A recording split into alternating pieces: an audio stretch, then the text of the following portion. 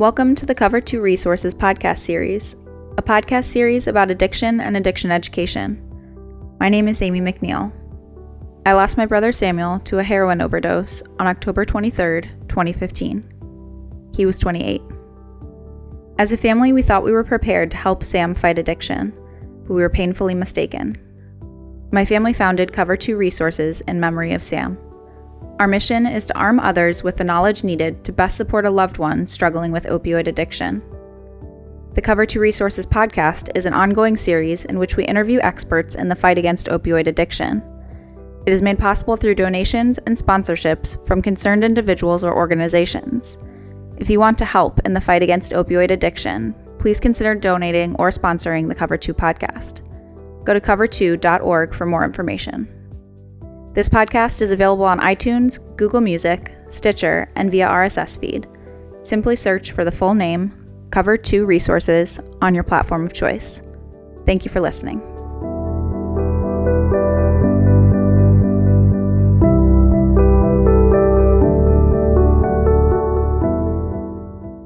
Hi, this is Greg McNeil, founder of Cover 2 Resources, and I'm here today with Captain Michael Shearer from the Akron Police Department, the Narcotics Division. Captain Shearer, welcome. Well, thank you for having me. It's a pleasure to be here. Okay. So you've spent 25 years on the force now? Yes. Right? That's correct. In various roles. You've been captain now since? About 11 years. So I think I was promoted somewhere around 2005, I believe. So Akron has experienced a tragic spike in heroin overdoses this summer. First responder calls went from 2 a day to 11 in July. So how's the department dealt with this? Well, Greg, I can tell you this much. It's the short answer is overwhelming. But to give you an idea of overwhelming, you got to look at it from a few different perspectives or angles. So when I say overwhelming, you have officers that are in patrol cars that answer calls for service all day long. Well, now they have the demand of responding to those types of calls that is now increased because now they're going to the overdose calls. So now the demand is put on them even more to respond to additional calls. So you have that putting stress and overwhelming the patrol division. You have detectives in our detective bureau that investigate crimes. Well, some of the crimes that they investigate are deaths or suspicious deaths. So when you have these overdose calls, when you show up on scene, the patrol officers and even the EMS guys, the firefighters, they don't really know if the person's going to make it. So you have detectives now coming out to start an investigation. So it's taking them away from additional cases that they're working on. So now they're overwhelmed with this process as well. And then if we actually have a death that results, because we've had a lot of deaths from this, the guys have a couple of detectives that all they do is investigate overdose deaths. They are completely overwhelmed. Their workload is through the roof right now. So it has been very, very overwhelming. And it just doesn't impact just the police department. It impacts the fire department. They have more calls for service as well. It impacts the treatment centers. It impacts the entire community. Absolutely it does. So it's very overwhelming. So it's kind of an exponential effect there. Yes. The impact, as the number of overdoses goes up, the demands on resources really climbs just about exponentially. You're absolutely correct. Yeah. Yes. Okay. So speaking of overdoses, there's kind of a trend to not arrest associated with overdosing.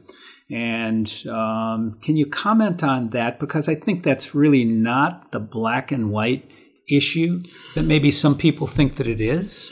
It's not a very black and white issue. There's some gray areas. There's always some gray areas in law enforcement because there's certain things where you have discretion. You know, to give you a simple example, if I stop you for running a red light, I'm not required to give you a ticket. I can give you a ticket or I can give you a warning. So there's some discretion, or I could give you a warning ticket.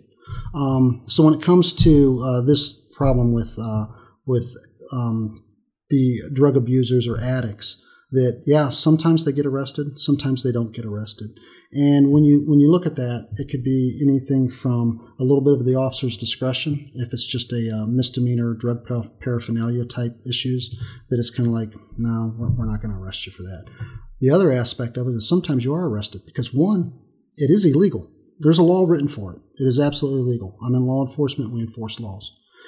But the other side of that coin is it also forces some people to get treatment, to get into a program, get into drug court, start them down a path of hopeful full-time recovery.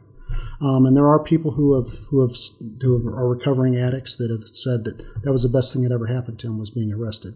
That was their bottom rung of their ladder. That's where they hit bottom and realized they needed something else in their life and they needed to make a change. Now, the other side of that, too, is sometimes people are arrested because we really need them to actually work and help the police department. And there's the opportunity for them to work and not necessarily erase their charges, but get them into a drug court program as well. And it's very beneficial to the police department because what our real goal is, we really don't want to arrest the drug abuser, the addict. We really want to go after the person who is supplying the drugs, the actual drug trafficker. That's really who we want, and that's the ultimate goal.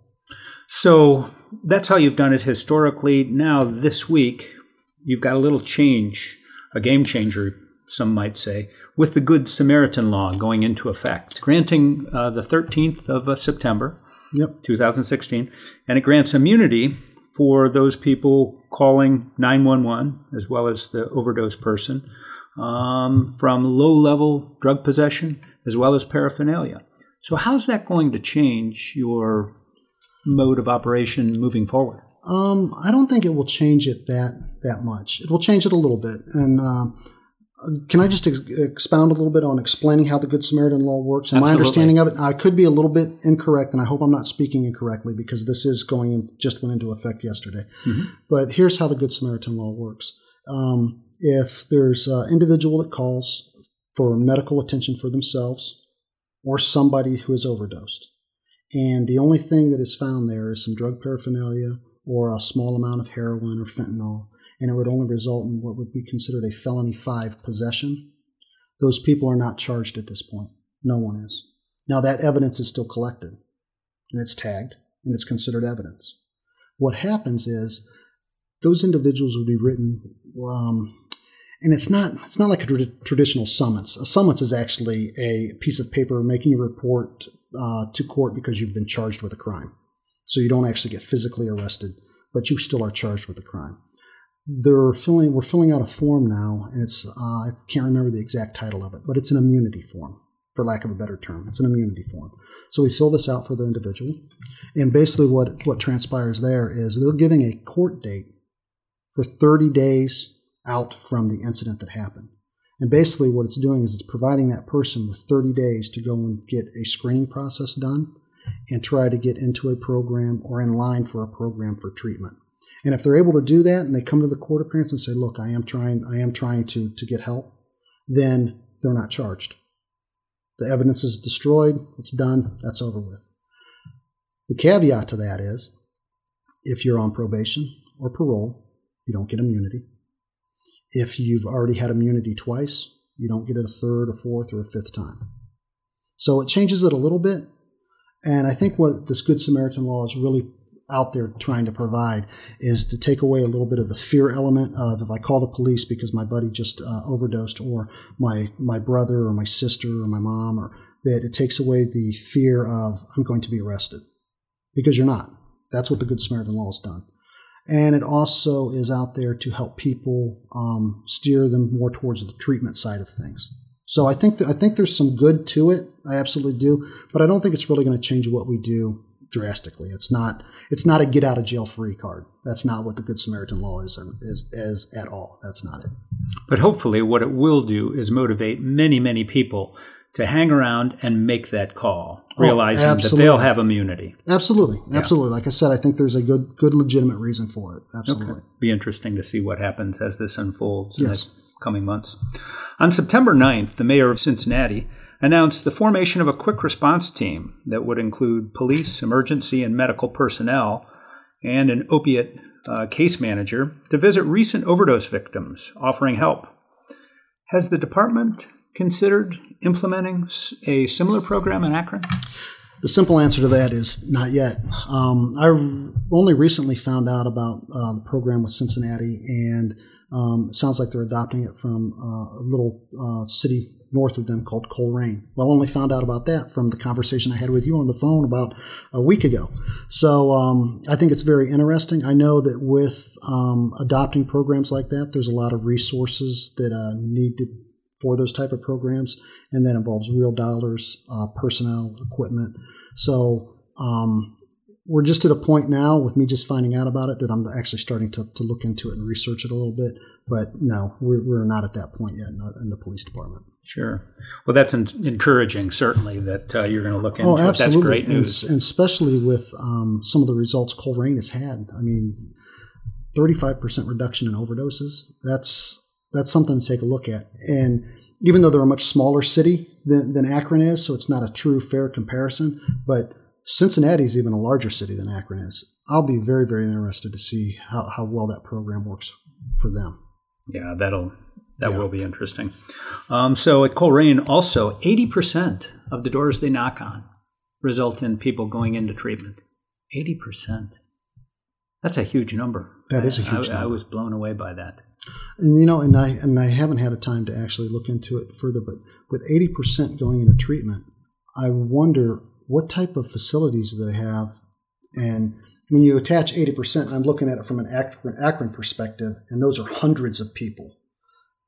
I wonder what the actual numbers of people are as opposed to the 80%. And 80% is a good number. I don't want to take away from that because, in my opinion, if it's 10% and you're getting people treatment, you're saving somebody, or at least putting them on the right path to help save them. Sure. But I'm really curious as to what kind of bed space did they have to increase the bed space of facilities around the area to try to meet that need or that demand. So I'm very interested in that. Yeah, they had to get very creative. And the unique thing about their program was, as they were putting it together, Dan told me that they had so many people involved, on the treatment side and so many different aspects of this involved, that there was things that kind of resources that came out of the woodwork that they wouldn't otherwise have had at their disposal. So I'm sure that's helped make the program for them even more successful. Yeah. Okay, now let's talk a little bit about PARI, the Police Assisted Addiction and Recovery Initiative that was established in 2015 in Massachusetts. Under the program, drug addicts who ask the police department for help are taken immediately to the hospital and placed in a recovery program. No arrests, no jail. So where does the Akron PD stand on PARI?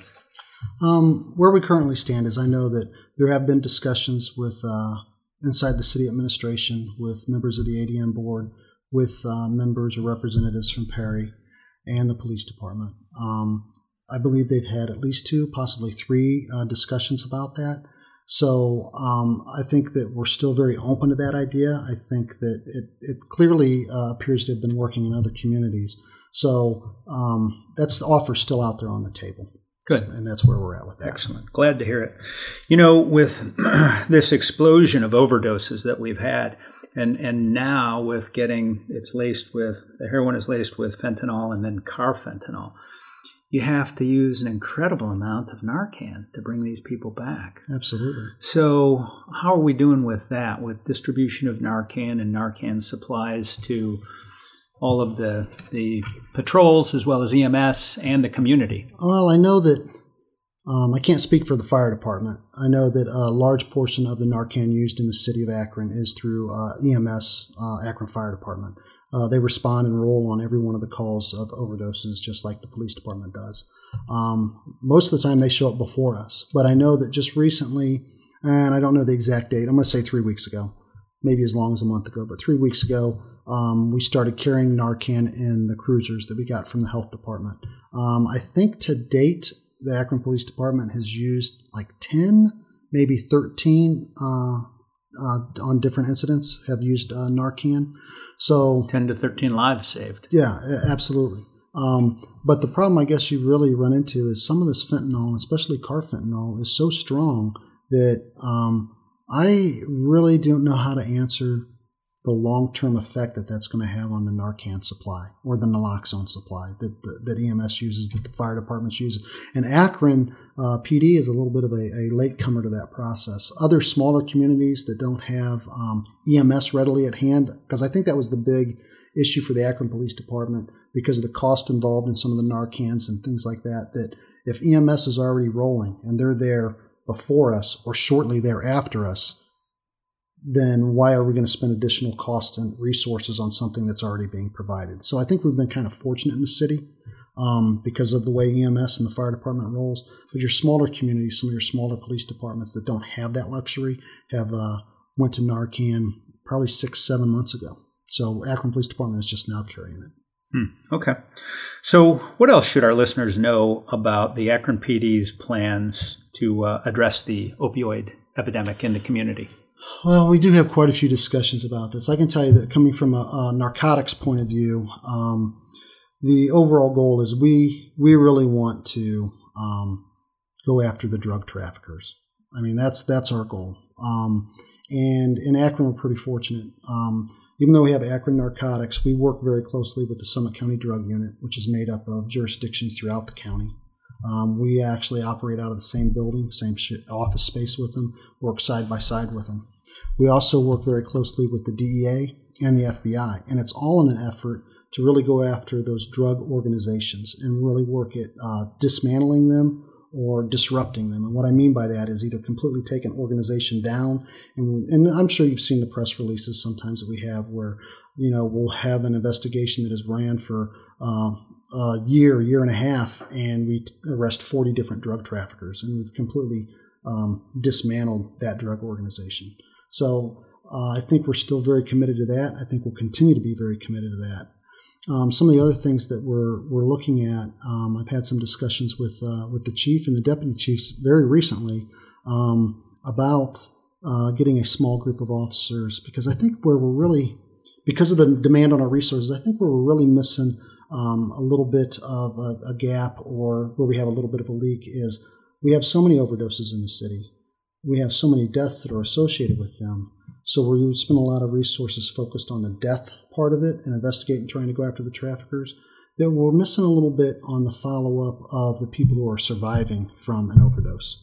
And even though I still really want to go after the trafficker end of that, I'd like to have a few more resources dedicated, even if it's on a short-term basis, to really go out and try to interview at the time that someone overdoses and really see, okay, who supplied you with this, and try to build a little bit of a case and intel to see how it fits into the rest of what's going on in the city, and whether or not an overdose survivor that survives over on the south side of the city, is it tied to a death that we had on the north side of the city, so that we can really try to focus our resources in the best way that we can. Interesting. So what else would you like to share with our listeners about the epidemic? Well, I think the most important message that we can really get out is this isn't just a problem or an issue for the Akron Police Department, or the Akron Fire Department, or the hospitals, or the medical examiner's office. It affects the entire community, and it just doesn't affect our community. Akron is not unique. You can look at any city, some small, some large. This is facing every state.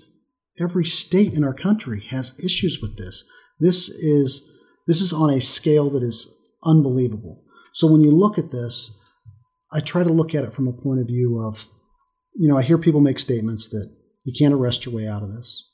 Treatment doesn't always work.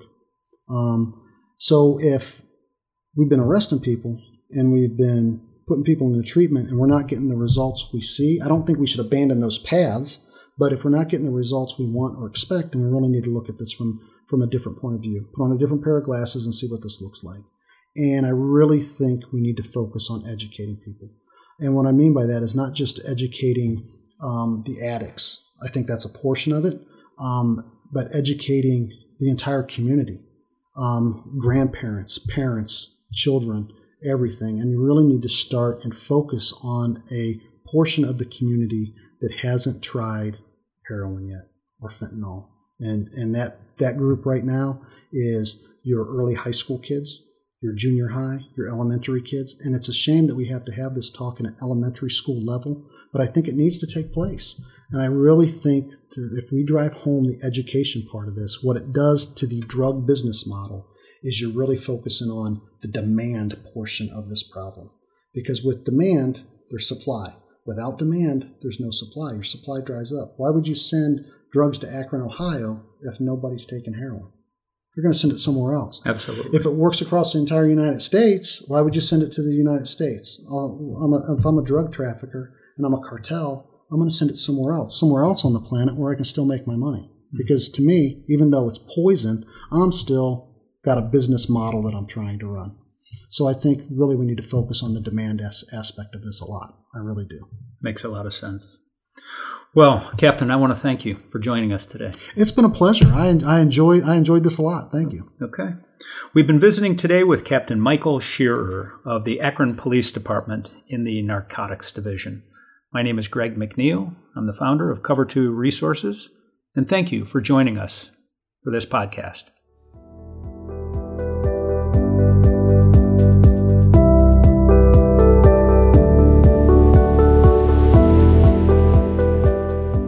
Thank you for tuning in to this episode of the Cover 2 Resources podcast.